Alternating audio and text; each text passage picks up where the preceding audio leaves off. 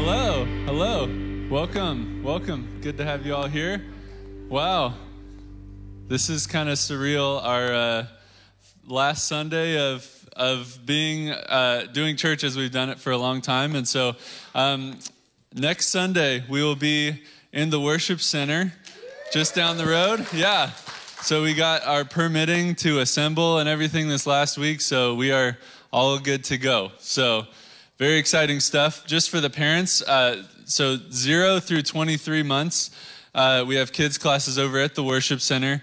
And then all the kids up from that, this is next week. All the kids up from that are going to be still in their same classes here. So, but today is Family Sunday. So kids first grade and up will be in service with their families. And then, so first grade and up will be in service with your families. And we've also got donuts out on the by the patio there. So definitely go check those out. And that's all I got for you. So we got a video here, and we'll get that going.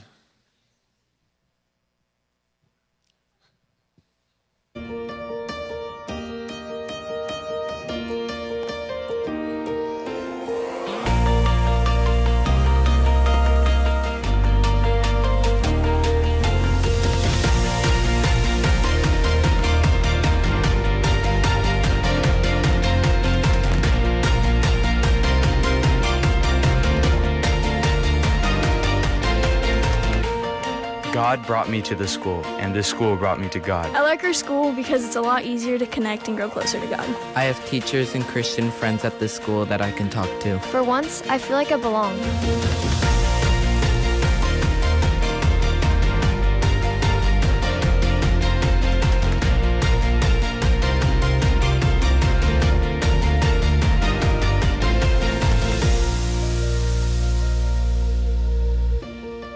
I like CCS because I feel accepted as myself. I'm happy I'm here because I get to see other people connect with God. I like how this school gives me good influences. This school has shown me how to love God and not follow the world around me. The teachers are always open to talk about God and problems you have in life. You can feel His presence all over this place. Jesus picked me, chose me, and loved me for a reason, and being here has made that reason more clear.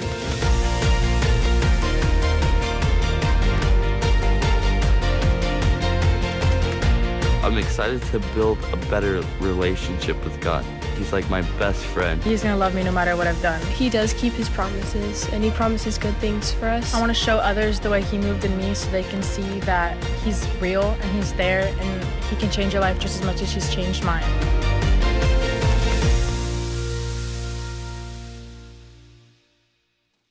Well, good morning.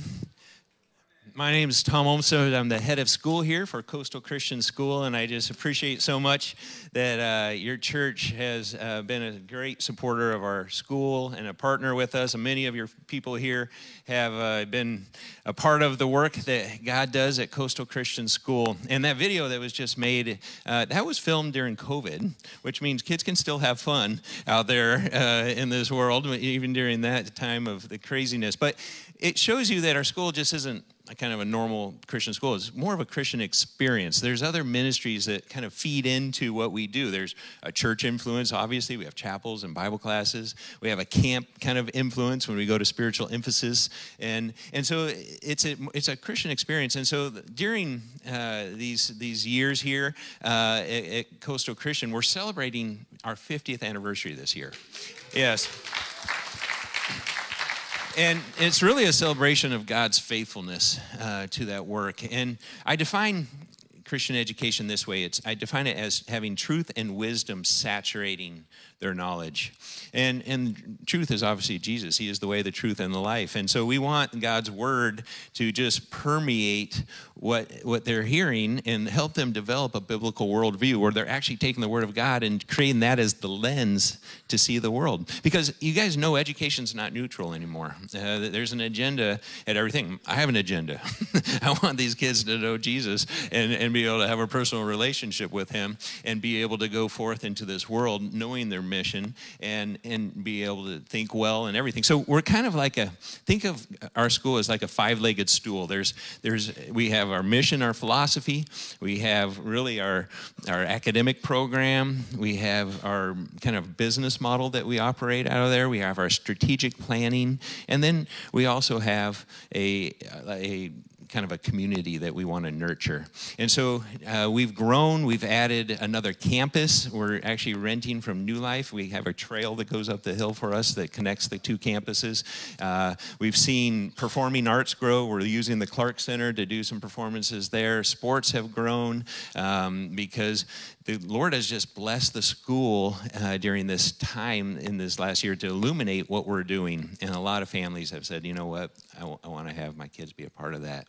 And so if you're interested to learn more about our school, I'll have a little table out back and just connect with you, be able to share with you some more information about our school, because I'd love to be able to have you guys come on campus, see the school for yourself, and experience Coastal Christian. So thank you so much for the time.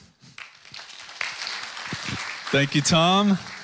Awesome. All right, well, I'm just going to go ahead and pray, and we'll get into worship. So if you'll stand with me, that'd be great. Lord Jesus, we just want to come before you this morning, and we just want to open ourselves up to you. We want to worship you this morning, Jesus. And so you're the reason we're here. We just pray that you would fill this whole place, that you'd fill every venue where people are meeting and the people who are meeting online. Jesus, we are here. We avail ourselves to you. And we just ask that you would fill us, that you would minister to our minds, hearts, souls, bodies, spirit, every part of us, Jesus. And we just come before you. In Jesus' name, amen.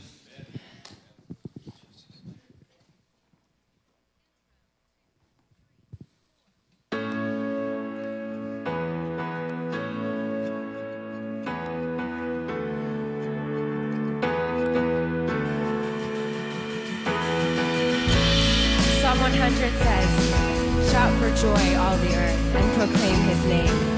Church, that is what we are doing this morning. We are proclaiming his name. We worship the God who was. We worship the God who is. We worship the God who evermore will be. He opened the prison doors. He parted the raging sea. My God, he holds the victory. Yeah. There's joy in the house of the Lord. There's joy in the house of the Lord today. And we won't be quiet. We shout out your praise. There's joy in the house of the Lord. Our God is surely in this place. And we won't be quiet. We shout out your praise. Oh, oh, oh. We shout out your praise. We sing to the God who heals. We sing to the God who saves. We sing to the God who always makes a way. 'Cause he hung up on that cross and he rose up from that grave. My God, still rolling stones away. There's joy in the house of the Lord. There's joy in the house of the Lord today. And we won't be quiet. We shout out your praise. There's joy in the house of the Lord. Our God is surely in this place. And we won't be quiet. We shout out your praise. And we were the beggars. Now we're royalty. We were the prisoners. Now we're running free. We are forgiven, accepted, redeemed by his grace. Let the house of the Lord sing praise. We were the beggars. Now we're royalty. We were the prisoners. Now we're running free. We are forgiven, accepted, redeemed by his grace. Let the house of the Lord sing praise. Sing it out.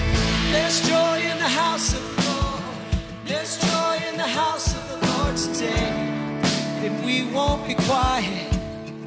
We shout out your praise. There's joy in the house of the Lord.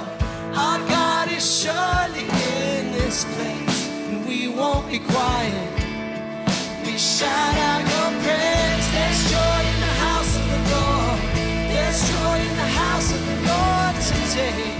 We won't be quiet. We shout out your praise. There's joy in the house of the Lord. Our God is surely in this place. We won't be quiet. We shout out your praise. There's joy in this house today.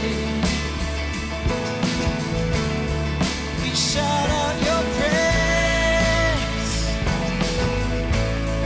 We shout out your praise. We shout out your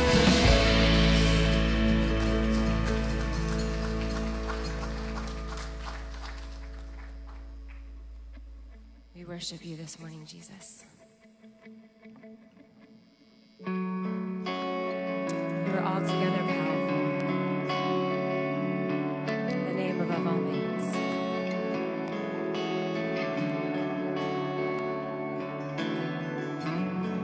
There's a name that levels mountains, carves out highways through the sea. I've seen its power unravel battles right in front of me.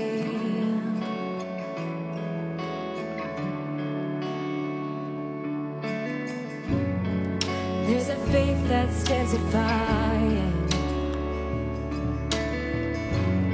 sends Goliath to his knees. I've seen his praise unravel shackles right off my feet.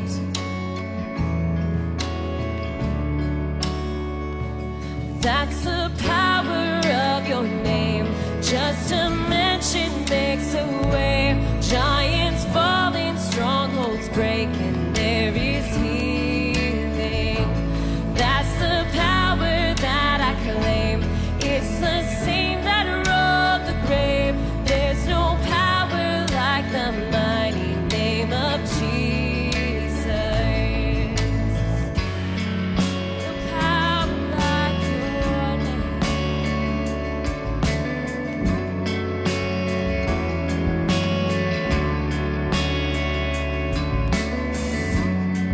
There's a hope that calls out courage in the furnace, unafraid. The kind of daring expectation that every prayer I make is on an empty grave. That's the power of your name. Just a mention makes a way.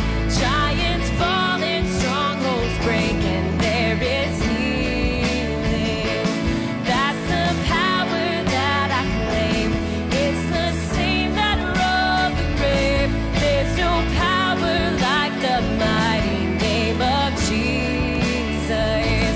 There's no power like the mighty name of Jesus. We praise your name. You are holy.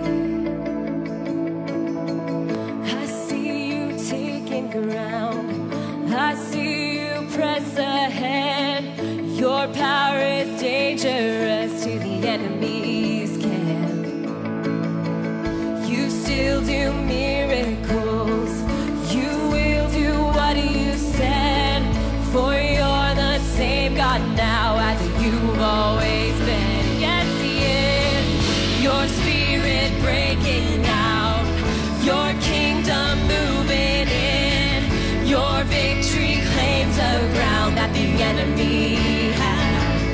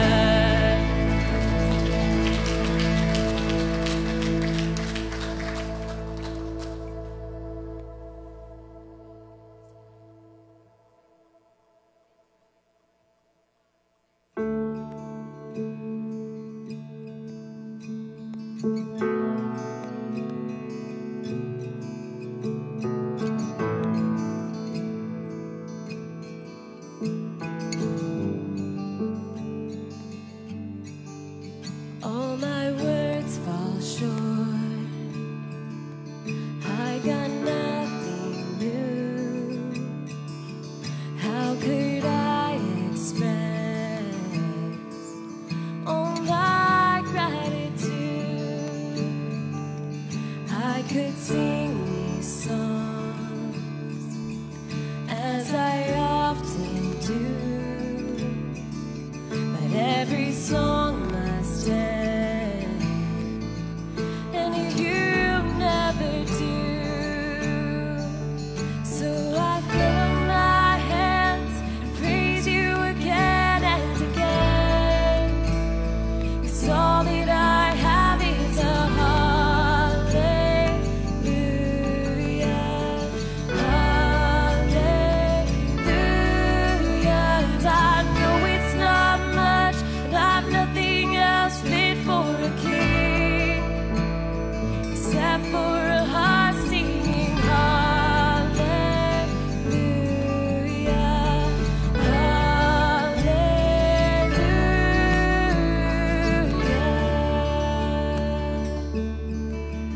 I got one response, I've got just one move, with my arms stretched wide,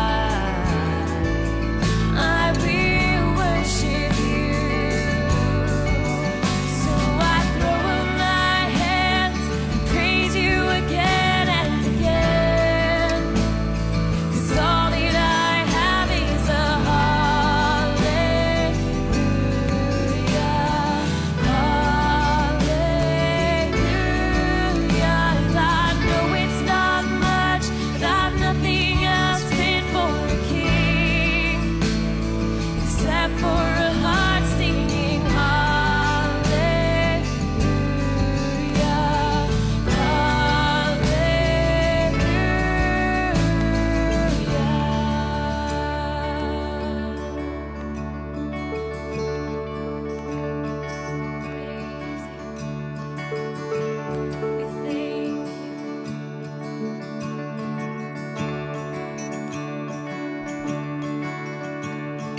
come on, my soul, oh, don't you get shy on me. Lift up your song, 'cause you got a lion inside of those lungs. Get up and praise the Lord. Come on, my soul, oh, don't you get shy on me. Lift up your song, 'cause you got a lion inside of those lungs. Get up and praise the Lord. Come on, my soul, oh, don't you get shy on me. Lift up your song, 'cause you got a lion inside of those lungs. Get up and praise the Lord.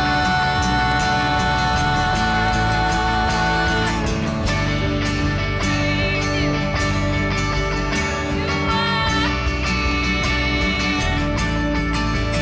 You are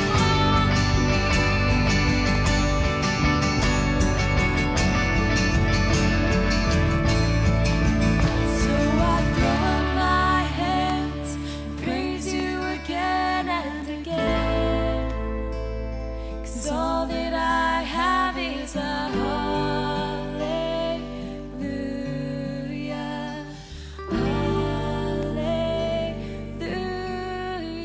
And I know it's not much, but I've nothing else fit for a king, except for a heart singing hallelujah,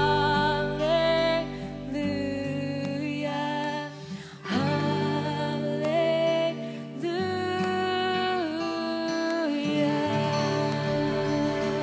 Thank you, Lord.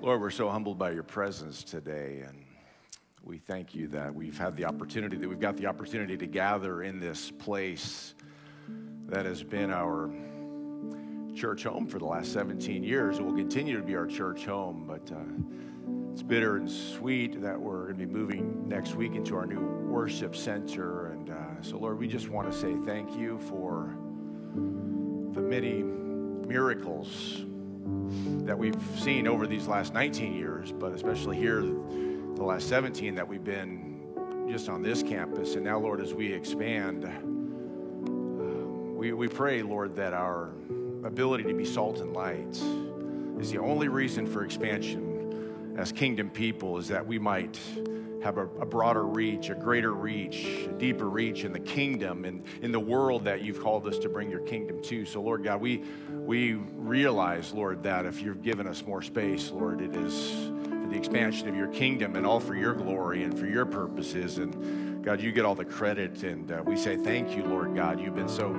faithful as we've been working on that project for these last 55 weeks, Lord. You have been so good to us, and Lord, we just, as we get ready to launch that next week, we pray, God, that all of the little details would get wrapped up and all of the little things would get finished, and that as we move into that space, Lord, that our ability to disciple people, to see people come into the kingdom and see people baptized and see whole lives and families and generations be impacted with the gospel, Lord, we pray that would be the case, Lord. We thank you for the growth that Coastal Christian School has experienced in these last couple of years, Lord. You've taken this crazy COVID thing and you've made it a blessing in so many ways, Lord, to that school. And it's been hard and yet good, and it's just all of the above, Lord. So we just pray blessing upon CCS, Lord, upon their effort to partner with families to see their people, their young people discipled and to become strong leaders and followers of you first, and strong leaders within the kingdom and within the community, Lord God. So strengthen their work, we pray, Lord Jesus. God, I'm so grateful for the young people who are going out. I think about Eva Kessler, who's going to be on mission this summer, and I think of Jacob Erdman, who will be on mission this summer. He's already gone. And so we bless those young people, Lord God. We bless them as they sacrifice, in a sense, air quotes, sacrifice their summer so that they can be equipped and released into the culture to make a difference, Lord God, and to be salt and light. So bless them. I pray that this experience would transform their thinking and their understanding about you and about their role in the culture, and that they would have newfound purpose, Lord, as a result. So bless Jacob and Eva and others who would be traveling this summer to do missions work. Bless them, Lord God. We pray blessing upon our dear friend, Darlene Buchanan, who has been with us for these last 10 years or 12 years or so, whatever it's been so glorious, Lord God. And she gets ready to move to Washington State to be closer to family and friends. Lord, bless her. Lord, bless her. We are so thankful for her. We love her so much, Lord God, and we've walked through a lot of hard seasons as she's lost her husband, and we've just as a church have done our best to come alongside her. So bless Darlene, Lord, as she transitions. We will see her again, here, there, or in the air. We will see her again, Lord. And think about Andrew and Stephanie, who are moving to Idaho, and the Martins. Lord, bless the Martins, Lord God. And so many people in transition, Lord God. We just pray blessing upon your family here at Harvest Church, whether we're here or somewhere else in the world, Lord. We just pray that we would take the kingdom with us, the gospel with us, and that we'd be salt and light wherever we go, Lord Jesus. Thank you, Lord, for who you are. Lord, we pray for the health of people like David Roosh, who's just battling cancer.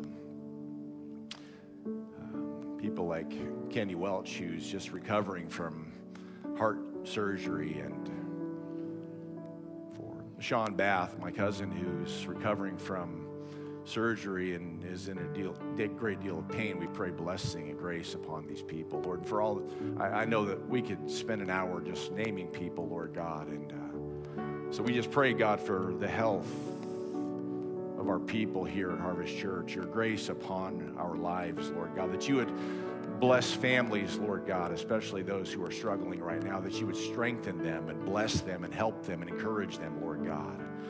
God, remind us that prayer is so powerful. Lord, it's not a last resort, it's a first resort. It's what we have the privilege to do and the opportunity to do, to enter into times of prayer and for the people in our lives and for our loved ones, Lord God. So thank you, Lord, for this time. We pray, God, that you would be ministering to every soul in this place and everybody gathered on this campus and everybody tuned in online, Lord God. We pray that just a release of healing power. I know so many people deal with chronic pain and sickness, and we just pray, God, for your divine grace upon our bodies, Lord, that healing would be just experienced and enjoyed, and there would be a blessing of healing, physical healing, Lord God, upon our bodies, Lord, and then mental and emotional and spiritual, in every way, Lord, that we'd be experiencing your grace in a fresh new way. So, Lord, do wonderful and supernatural things as we gather, Lord God, and give us grace and faith for these seasons that we enjoy and endure. It's both, Lord. And so, Lord, help us, we pray. Bless this time as we open up the Word, as we've worshiped, as we've fellowshipped, as we pray, Lord. Continue to move powerfully in our midst, Lord, we ask. In Jesus' name. Jesus' name.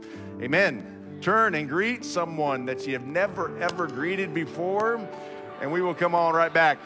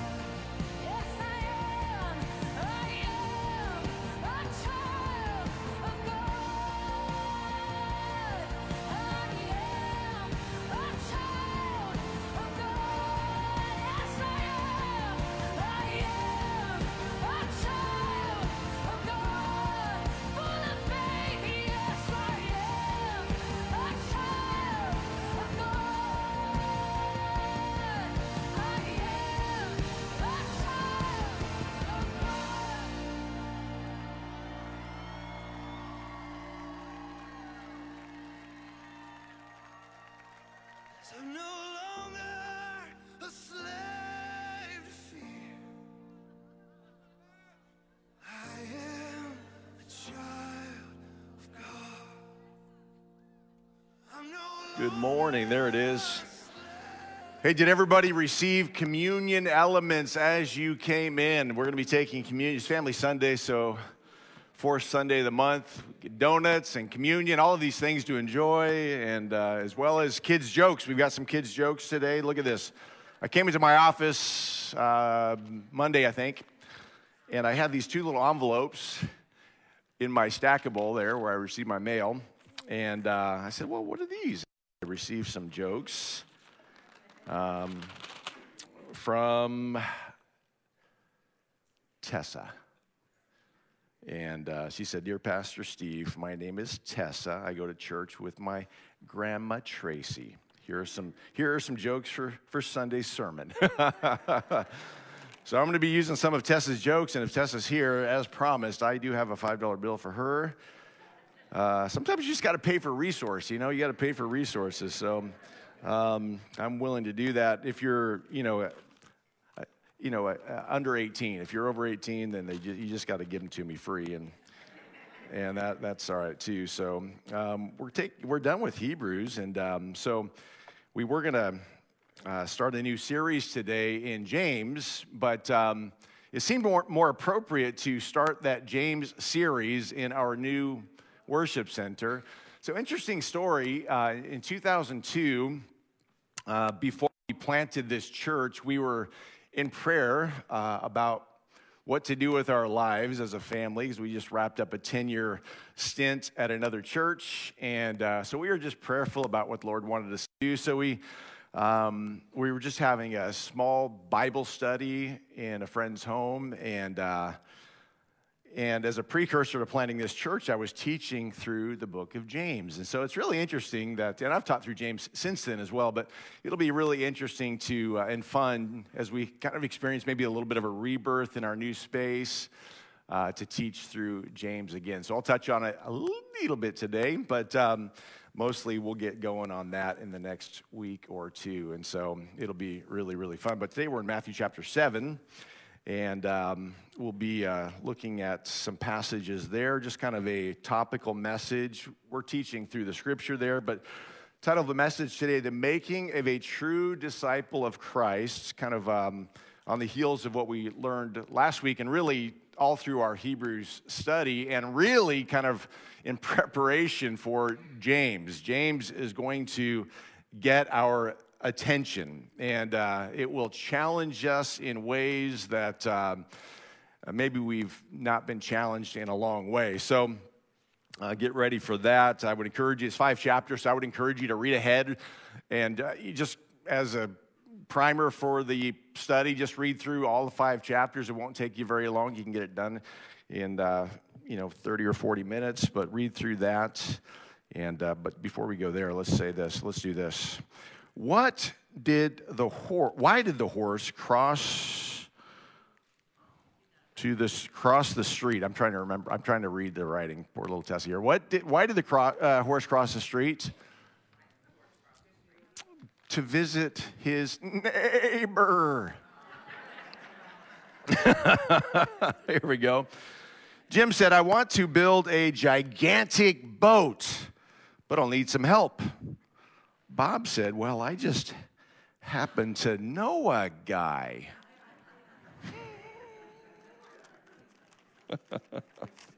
I love kids' jokes. I've got more. I'm going to save them for next Family Sunday, and if I use them again, if I use her jokes again, she'll get $5 next Family Sunday as well. So, the making of a true disciple of Christ. What is a disciple? Before we kind of get into this topic, it's helpful for us to understand what a disciple is. It's kind of old language. We don't use it in our culture per se. We're not Jewish, so we don't fully understand. Some of us are Jewish, but we don't fully understand discipleship and what that terminology is and what that means for us as Gentiles. But Jesus said, go and make disciples of all the nations, baptizing them in the name of the Father, the Son, and the Holy Spirit. So what is he asking us to do? What is a disciple of Christ? A disciple is literally a learner. Someone who follows the teachings of another, saved or unsaved. We are all disciples of someone. So we're all learning and in that respect, emulating, copying the behavior of others around us, whether it's celebrities or sports stars or teachers or just people that we admire or respect. We're emulating, we're copying the behavior, we're learning from others and then imitating their lives. When we give our lives to Jesus, we become Christians. The term really is little Christs. We often talk about being Jesus with skin on, meaning we're to represent him in the flesh, in this world, in our culture, in our lives. We're to represent Jesus the Christ. This is the transition that takes place when we become born again. We literally are born anew. We've got new purpose, new life, new focus, and new power to do what God has called us to do. So when we give our lives to Jesus, we become Christians, little Christs who denounce the teachings of this fallen world system and adhere to the instructions found in the Bible. So it's a total transition that takes place, that's meant to take place when we give our lives to Jesus. Our lives are meant to be focused completely on something different. Disciples are followers of Jesus who learn from him how to live and love and lead others to him. So when we're called to be disciples, we're actually called to go out and help others to follow Jesus. They are imitators of their teacher, mimickers of their master, the Lord Jesus Christ. Easton's Bible Dictionary defines a disciple of Christ as one who believes his doctrine. So as we come to faith in Jesus, we declare that we actually believe what he taught. We believe his doctrine. We rest on his sacrifice. We fully trust that the sacrifice that Jesus made for us on the cross at Calvary is, and it will always be absolutely sufficient. So we rest on his sacrifice. Easton goes on to say that person imbibes his spirit. We don't use that word imbibes very much, but it means to drink or to absorb. So we're to drink in or absorb the Spirit of the living God. We're promised that when we come to faith that we are filled with the Spirit of the living God. And that Spirit is in us to convict us of righteousness, to teach us, to instruct us, to comfort us. The Spirit is the comforter and the convictor. He's the one who is within us, constantly in us, and we're to drink him and to soak, absorb the Spirit of the living God. Ephesians 5 talks about continually being filled with the Holy Spirit of God. So we have this responsibility to continually invite God in. So we're saying, Spirit, fill me.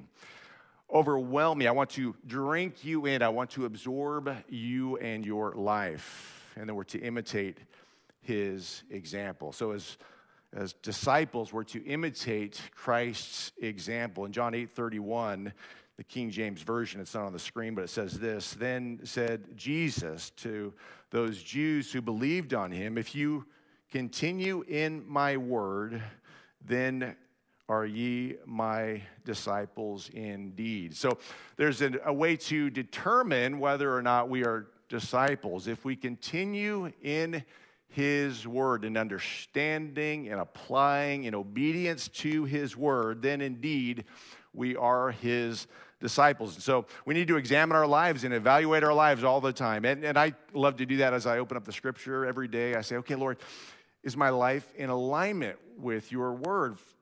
What I'm reading, does it reflect who I am? I want to be a proper disciple, a follower. I want to mimic who you are and what your word says. A disciple of Christ is not simply a believer in Jesus, but one who actually obeys what Jesus says. Disciples embody the message. James conveys to the elders of the church there. He said, be doers of the word and not hearers only, deceiving your own selves. So we're to be hearers and doers. Be doers of the word so we hear it. And we could argue that we're not actually hearing if we're not actually doing. So we can hear something go in one ear and out the other, but we demonstrate that we've heard when we do what God has asked us to do. So be doers of the word and not hearers only, deceiving your own selves, James 1:22. So let's get into our text here in Matthew chapter 7, verses 21 through 29. Jesus said in the Sermon on the Mount here, he said, not everyone who calls out to me, Lord, Lord, will enter the kingdom of heaven. Only those who actually do, and here it is again, only those who actually do the will of my Father in heaven will enter. Isn't that interesting? Let me read it again. Not everyone who calls out to me, Lord, Lord, will actually enter the kingdom of heaven. Only those who actually do the will of my Father in heaven will enter. So number one in your notes, true disciples of Christ do the will of the Father. It's in the definition of what a disciple is, that we are actually to do the will of the Father. Matthew 7:22, on Judgment Day, and we talk about this a lot, when we will stand before the Lord and give an account for our lives. Jesus talks about this in Matthew 7:22. On Judgment Day, many will say to me, Lord, Lord, we prophesied in your name and cast out demons in your name and performed many miracles in your name. But I will reply, I never knew you. Get away from me, you who break God's laws. None of us want to be in that position. We want to hear, well done.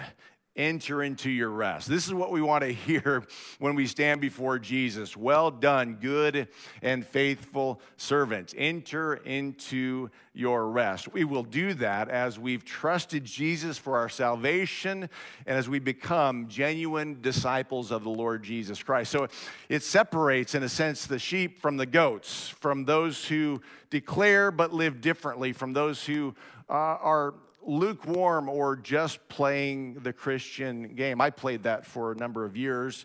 I got saved, I guess, in junior high school, but then I kind of, I've shared this story before, but I vacillated, and I didn't really know what to do with my faith. And so about junior year of high school, I was still doing the same thing. And one day I felt like the Lord drew a line in the sand and said, you have to choose.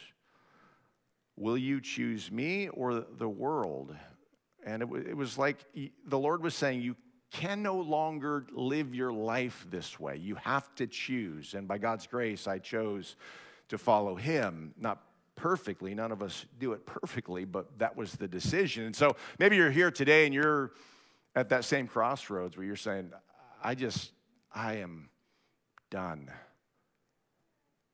teetering, having a foot in the church and a foot in the world. I'm done with being confused about who I am and about what God has called me to do, and I just know that I need to follow Jesus. I would encourage you to choose Jesus today, to become a disciple. Maybe you're struggling and vacillating and feeling lukewarm because you've given your life to Jesus, but you haven't understood what God is actually calling you into. He's calling you into a new life of servitude, of following him. Jesus said to his disciples, come, follow me, I'll make you fishers of men. Leave all of that previous life behind and come and focus on something completely different. I never knew you.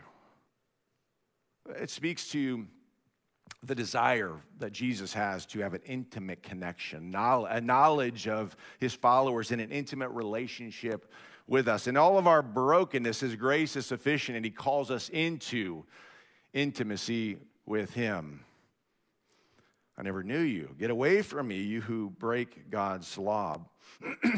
Breaking God's law is actually the opposite of true discipleship. If we follow Jesus' example, we will do what the Father calls us to do. We will obey the laws of God. In John 5:19, so Jesus explained, I tell you the truth, the Son can do nothing by himself. He does only what he sees the Father doing. Whatever the Father does, the Son also does. So he's establishing who he is. I am the Son of the Father, and I will only do what I see the Father doing. I will only say what I hear the Father saying. I'm so intimately connected to God's plan and purpose for my life, I will emulate and follow him, and I will only do those things that I see him doing. George Mueller wrote, there was a day when I died. I died to self. My opinions, preferences, tastes, and will. Died to the world, its approval or censure. Died to the approval or blame even of my brethren or friends. And since then, I have studied only to show myself approved unto God. Mueller speaks of living his life before an audience of one, not disregarding others' opinions, his own desires, his own plans, what others thought of him, and he said, I will do the will of the Father. I have studied only to show myself approved unto God. So he's looked at the scripture and said, I'm going to do that. He's filled with the Spirit of God, and he's determined by God's grace to do the will of the Father. Back to Matthew 7, verse 24, it says, anyone who listens to my teachings and follows it is wise, Jesus said, like a person who builds a house on a solid rock. So the person who listens to what Jesus is speaking and communicating in his word and follows it, that person is wise, like a person who's building their house on solid rock. So we're all building our house on something. We're all establishing our lives on something.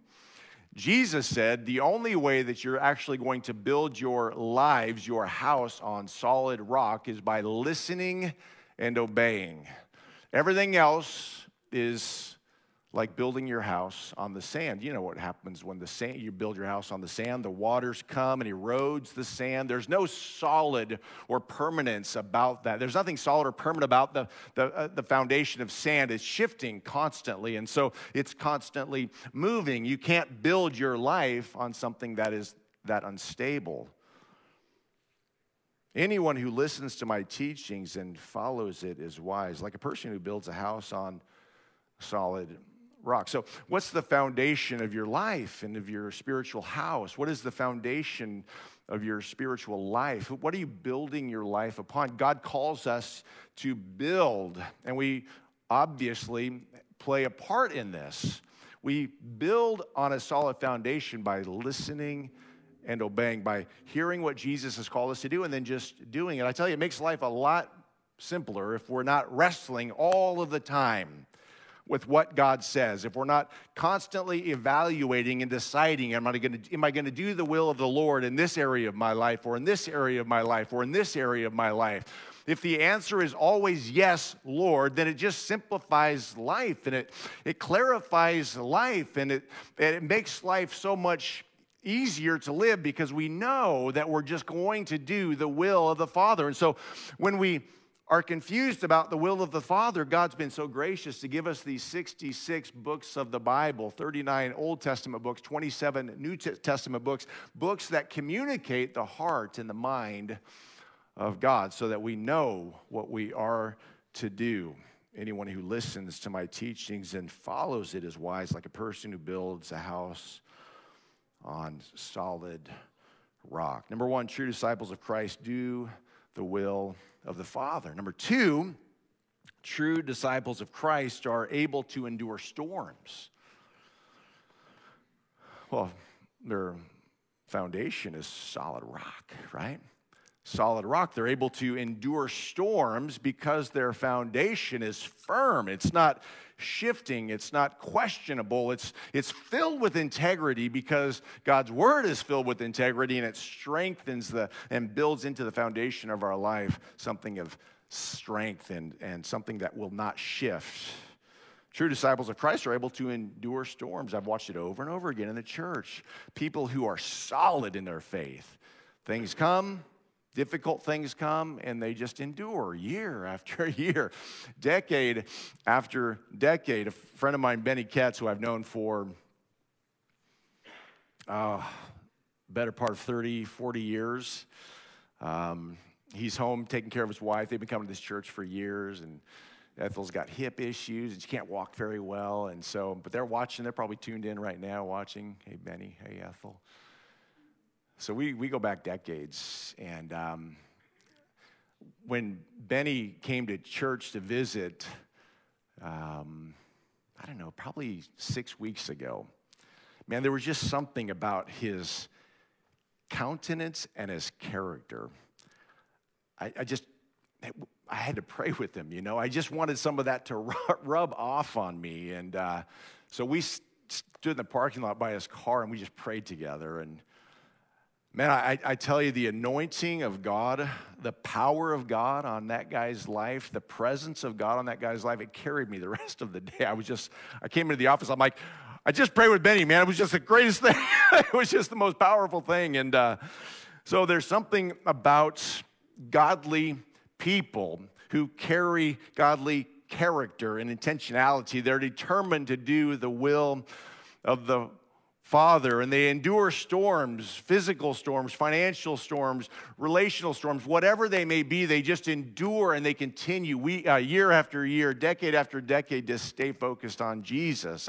I think about men like that, women like that, who have invested their whole lives to follow Jesus, and they carry something. They carry something that's attractive and contagious and strong and wonderful, and something that we all absolutely can learn from. True disciples of Christ are able to endure storms. Why do they endure? Again, because they build their lives on a solid foundation of hearing God and responding with obedience to God. So it's not like I'm reading the Word and I'm deciding, am I going to do this? No, you read the Word and you say, oh, I'm not doing this. I'm going to do this. It's not optional, right? It's like I'm just going to align my life with Jesus and his word. They have built their lives on a solid foundation of hearing God and responding. In 1 John 2, 3 through 6 says this, "And we can be sure that we know him if we obey his commandments. If someone claims, 'I know God,' but doesn't obey God's commandments, that person is a liar. It is not living in the truth. But those who obey God's word truly show how completely they love him. That is how we know we are living in him. Those who say they live in God should live their lives as Jesus did." So John, the apostle, wrote this brief book, 1 John, 2 John, 3 John, and they were Revelation. So they tried to kill John because they didn't like his message. They didn't like what he stood for, so they tried to kill him. What do? They boil him in oil. He survives. If God's not done with you, they cannot kill you. And so they don't know what to do with John, so they exile him to an island. And he endures hardship as a faithful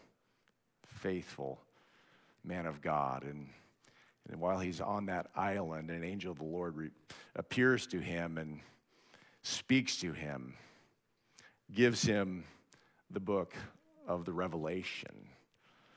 So he's exiled, but he's a man of integrity. He's able to endure hardship, and in the midst of hardship, do incredible and wonderful things for God, because he's just figured out how to endure, because he's a disciple, a follower of the Lord Jesus Christ. Those who say they live in God should live their lives as Jesus did. Jesus was faithful and was able to endure the storms of life. In his 33 years of life, he endured, obviously the last 3 years especially, he endured some hardship. He was faithful and able to endure the storms of rejection. Maybe you can identify with some of these storms. Storms of rejection, storms of temptation. It says he was tempted in every way, but without sin. He endured the storm of temptation, storms of ridicule, storms of false accusations, storms of abandonment, storms of pain and humiliation. Finally, the storm of death. He went to death as a faithful servant of God. He, on the cross, he's told one of the thieves hanging next to him, "Today, you will be with me in paradise." He was always about the Father's business, because no matter what was thrown at him, he was able to endure because his life was built on a solid foundation. So no matter what is being thrown at us, we have a responsibility, an opportunity, even an obligation to make sure that God is glorified in the midst of the storm. If we can only glorify God when things are good, are we really his disciples? Have we really built on a solid foundation? If our good works, the fruit of our life is only dependent on the good things that are happening in our lives, then we're not really demonstrating a solid foundation. Anybody can do good when things are good. What do we do when things are bad? When things are really bad? We endure because of the solid foundation.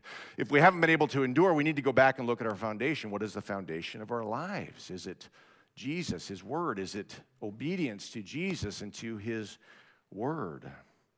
Jesus was faithful and was able to endure the storms because he was here to do the will of his Father. He was here to do the will of his Father. Maybe we're not here to do the will of our Father, and so our ability to endure during the storms is questionable. But if we understand what our purpose in life is as believers in Jesus Christ, then we are here to do the will of the Father and to only do the will of the Father. Now, God blesses us with the ability to do other wonderful things, but foundationally speaking, our role as believers in the Lord Jesus Christ, as disciples, is to make disciples, to make sure that our lives reflect that priority in every arena of our lives, that we are building a solid foundation of understanding that we are here as God's kids with God's purpose, with God's understanding and power to do the things that He's called us to do. So we have to figure out how to endure. The only way we can endure is by having a solid foundation. The only way we can have a solid foundation is by just constantly being in the Word of God, by constantly praying. So we pray without ceasing. I don't know if you've tried that lately, but it's really powerful. It's like really life-giving. It's really good.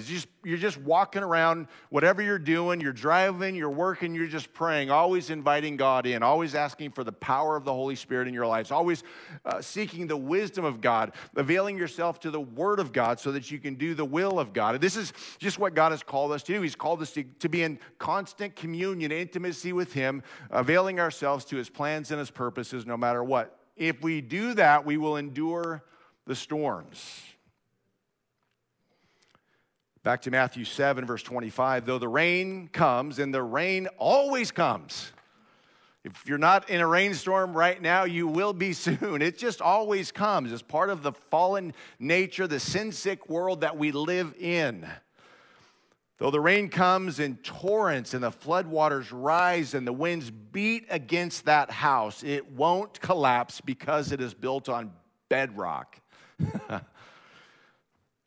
built on bedrock. Matthew 7:26. But anyone who hears my teachings and doesn't obey it is foolish, like a person who builds a house on sand.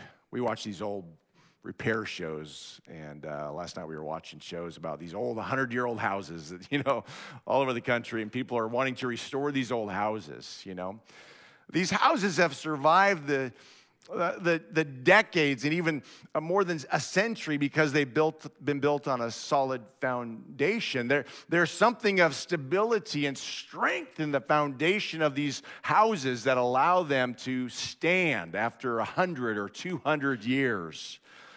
And these people are able to come through and refurbish and rebuild and fix so that they last another 100 or 200 years. There's something about the stability of a good foundation that each of us need. And when we don't have it, we're always vacillating. We're always confused. We're always lukewarm. We're always half in and half out. We're always just marginal in what we believe, and our convictions are marginal, and our obedience is marginal, and it's dependent on what's going on externally instead of the decision that says no matter what's going on externally, I'm just going to make Jesus my priority. I'm going to be obedient to His word. This is what Jesus has called us to. When the rains and floods come and the winds beat against that house, the house built on sand, it will collapse with a mighty crash. We don't want that because storms are promised in this Christian life. Storms are promised. We will experience storms, and so we might as well get ready by building our foundation on bedrock, on solid stone. When Jesus had finished saying these things, the crowd were amazed at His teachings. People were always amazed at what Jesus said because He spoke. He spoke with such wisdom. When Jesus had finished saying these things, the crowds were amazed at His teachings, for He taught with real authority, quite unlike their teachers of religious law. Why did Jesus speak with authority? Because He knew what His purpose in the earth was, what He was called to do. His mission was to make disciples, to die for the sins of the world, go to be with the Father, and forever make intercession for the saints. Number one, true disciples of Christ do the will of the Father. Number two, true disciples of Christ are able to endure storms. And number three, true disciples of Christ submit to God's authority. We cannot be true disciples of Christ if we're not willing to submit our lives to God's authority. What does submitting to someone's authority look like? Let's take a look at Matthew 8, the faith of a Roman officer. You probably read this story before, Matthew 8, 5 through 10. When Jesus returned to Capernaum, a Roman officer came and pleaded with him, "Lord, my young servant lies in bed, paralyzed and in terrible pain." Jesus said, I will come and heal him. But the officers said, "Lord, I'm not worthy to have you come into my home. Just say the word from where you are, and my servant will be healed." I know this because I am under the authority of my superior officers, and I have authority over my soldiers. I only need to say, "Go," and they go, or "Come," and they come. And if I say to my slaves, "Do this," they do it. This Roman soldier understood something about authority, and Jesus said in Matthew 8:10, when Jesus heard this, he was amazed. Turning to those who were following him, he said, "I tell you the truth, I haven't seen faith like this in all of Israel."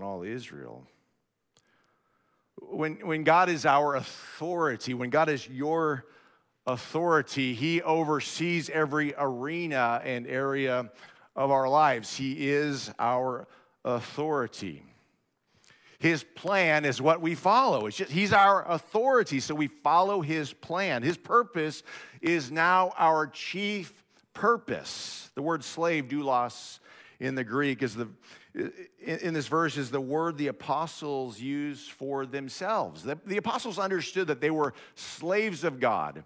They were bondservants of God. They were doulos. They were slaves. And so because they understood their place, they had no problem doing the will of God. Sometimes we forget who we are. We are sons and daughters, but we're also bondservants. We have decided to come under the authority of the Lord Jesus Christ.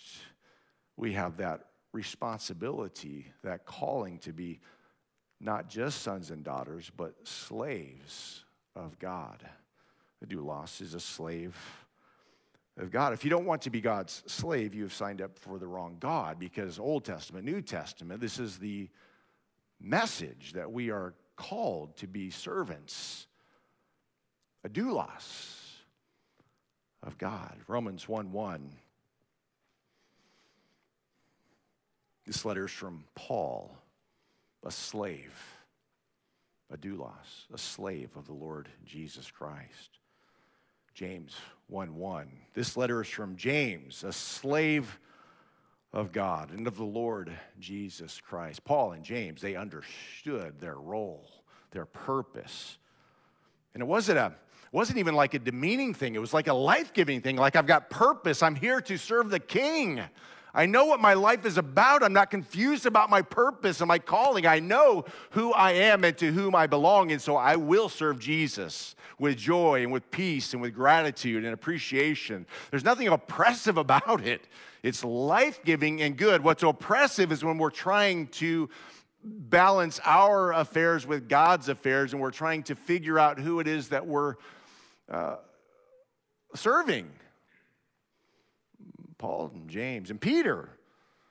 2 Peter 1:1. This letter is from Simon Peter, a slave, an apostle of Jesus Christ. Jude 1:1. This letter is from Jude, a slave of Jesus Christ and a brother of James. In Revelation 1:1, John writes, "This is a revelation from Jesus Christ, which God gave him to show his servants," his doulos, the events that must soon take place. So John understood he was writing to the church, the people of God, who are the servants of God, the doulos of God. We are bondservants. We have decided. And if we haven't decided to be the bondservants, the doulos of God, then we haven't decided to follow Jesus. That's the reality. If we haven't decided to be a servant of God, then we haven't decided to serve Jesus or to do what Jesus did. Jesus said, "I didn't come to serve, or to be served, but to serve and to give my life as a ransom for many. So do we understand the authority of Jesus in our lives? Do we submit to his authority in our lives? And if not, where in our lives are we not submitted to the authority of God? And what are we going to do about that? We will constantly be made aware of the areas where we're not submitted to his authority. And the answer is, yes, Lord, I want to submit. I want to align. I want to fix, repent of, and follow you. Lord, there was a blind spot in my life, in my understanding, in my experience. And Lord, I'm seeing clearly now that you would have me to be a servant. And that means every arena of my life. It's all under your authority, Lord. I submit to you in all things. Where is Jesus' authority not recognized in our lives? What are we doing about that? We can't really see clearly unless we just open up the Word all the time and avail ourselves to the truth of God's Word. Be students of the Bible. And you can't call yourself a student if you're just showing up here and listening to me teach, or going to a Bible study where somebody else is teaching, or where you're tuned into a podcast or to a radio station or to a TV station to let somebody else teach you. You're a student of God's Word when you open up the Word yourself. When you decide, I'm going to learn the Bible. I'm going to figure out what God has communicated through the pages of Scripture, and I'm going to become a disciple of Jesus Christ. So you just have to open up the Scripture and just see what God will say. Maybe you're not a very good reader. I tell you, you'll become a great reader if you just commit yourself to reading the Scripture. Maybe you don't know how to read at all. Just get Bible on tape or whatever. There's plenty of that. Just figure out how to get that word in your soul, in your heart, and in your mind. Are we disciples of Christ, or do we just go to church? Are we disciples of Christ, or would you just kind of keep Christ marginalized in our lives? The making of a true disciple of Christ. True disciples of Christ do the will of the Father. So we ask ourselves this question: am I a disciple? We all need to ask ourselves this question: am I a disciple? Do I follow? Do I do the will of the Father? Am I able to endure storms because my life is built on a solid foundation? Or am I wishy-washy and lukewarm and tossed to and fro, constantly confused, disappointed, frustrated, in sin, doing the wrong stuff because my life is built on sand? Only you can answer that question. True disciples of Christ are able to endure storms. Number 3, true disciples of Christ submit to God's authority. Are we submitted? And if not, let's get submitted. We're going to take communion, and so hopefully everybody received their elements. I'm going to be reading out of 1 Corinthians 11. So listen, communion is a celebration of the cross and what Jesus accomplished on the cross. 2,000 years ago, Jesus died on the cross for your sins and for my sins. So we celebrate communion. We break bread, as it were. We drink juice. We do this in remembrance of Jesus. So if you are a disciple of the Lord Jesus Christ, take communion today. If you are not, please don't take communion today. Communion is for believers, disciples of the Lord Jesus Christ. And so maybe it's a moment for people in the room who have figured out, I'm not really a disciple, but Lord, I want to be a disciple. So maybe this is your prayer as we bow our heads. Lord, I haven't been a very good disciple. Your word, the teaching this morning has helped me to see that I've been about my own agenda, filled with my own desires, following my own lead and doing the stuff that I shouldn't be doing. I haven't been submitted to your authority. I'm wishy-washy. The storms blow me around. I'm not really doing what you've asked me to do, Lord. So, God, I repent. I'm changing my mind about how I'm living, God. I give my life to you. I want to do this. I want to be a disciple. a true disciple of yours, Lord God. So if that's your prayer today, maybe you've prayed that prayer for the first time. Maybe you've prayed it for 1,000th time. God hears the humble, broken, and contrite prayers of people. He hears, and his heart is to help you to do what you're created to do and longing to do as a result of this understanding of what it means to be a disciple. So if you're here today and you are a disciple of the Lord Jesus Christ, let's go ahead and take communion. Paul wrote in 1 Corinthians, "For I pass on to you what I received from the Lord himself. On the night when he was betrayed, the Lord Jesus took some bread and gave thanks to God for it. Then he broke it in pieces and said, 'This is my body, which is given for you. Do this to remember me.'" Let's take the wafer.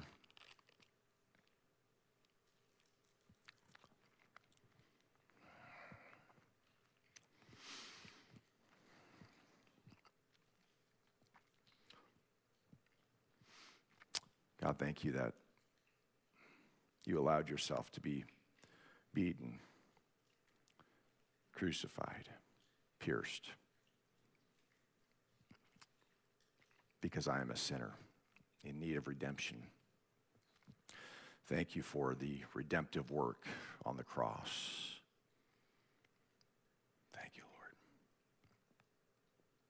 In the same way, verse 25, he took the cup of wine after supper, saying, "This cup is the new covenant between God and his people, an agreement confirmed with my blood. Do this to remember me as often as you drink it. For every time you eat this bread and drink this cup, you are announcing the Lord's death until he comes again." Let's take the cup.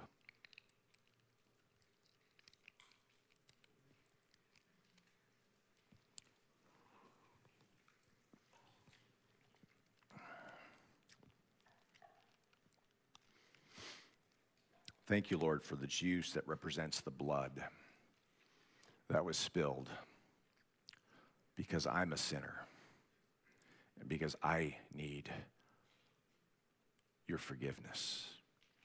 God, we are sinners. We have missed the mark. The Bible says there's none righteous, no, not one.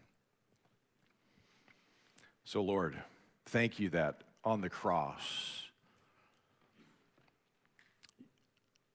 because of the cross, because of your body and blood,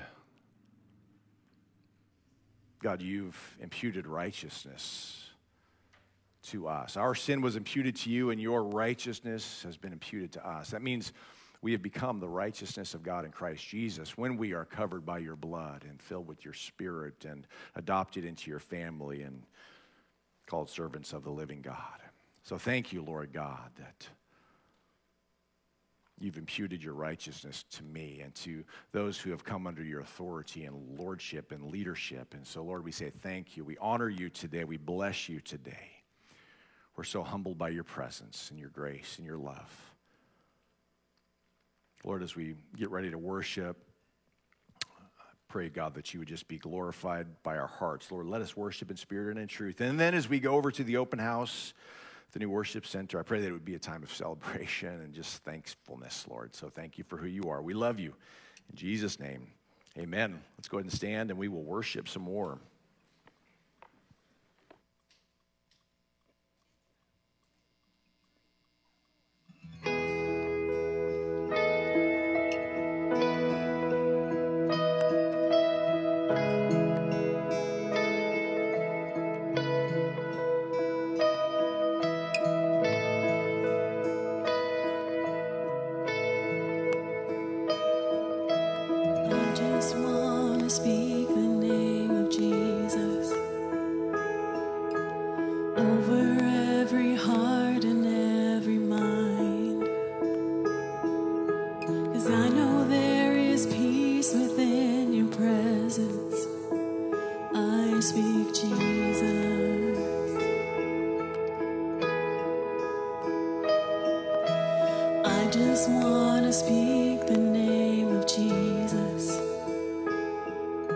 Till every dark addiction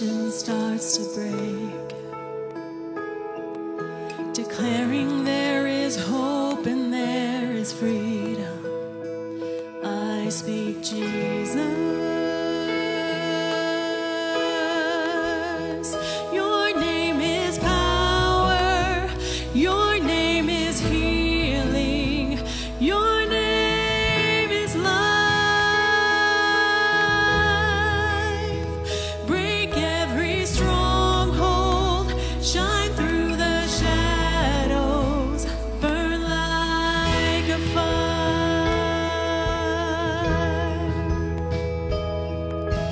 I just want to speak the name of Jesus over fear and all anxiety.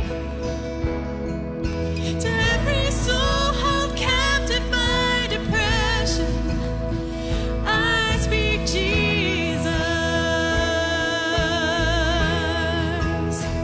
Your name is power. Your name is healing. Your name is life.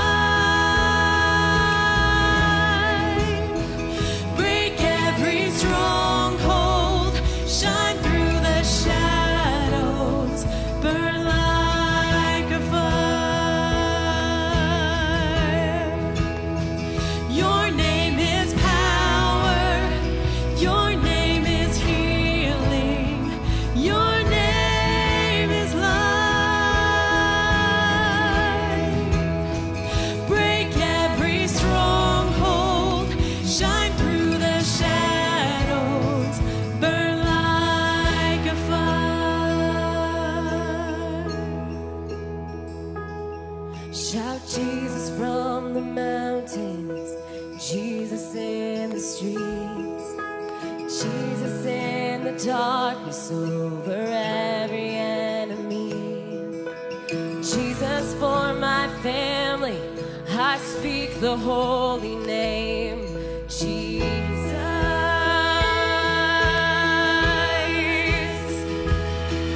Shout Jesus from the mountains, Jesus in the streets, Jesus in the darkness over every enemy. Jesus for my family, I speak the holy name, Jesus. Your name is power. Your name is healing. Your name is life. Break every stronghold. Shine through the shadows. Burn like a fire. Your name is power. Your name is healing. Your name is life. Shake every stronghold. Shine through the shadows. Burn like a fire.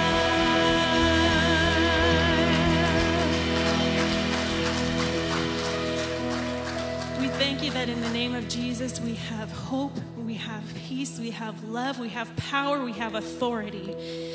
And I just pray that we would just go this week with the name of Jesus ready on our lips. Thank you, Jesus. Thank you, Holy Spirit, for your sweet presence here this morning.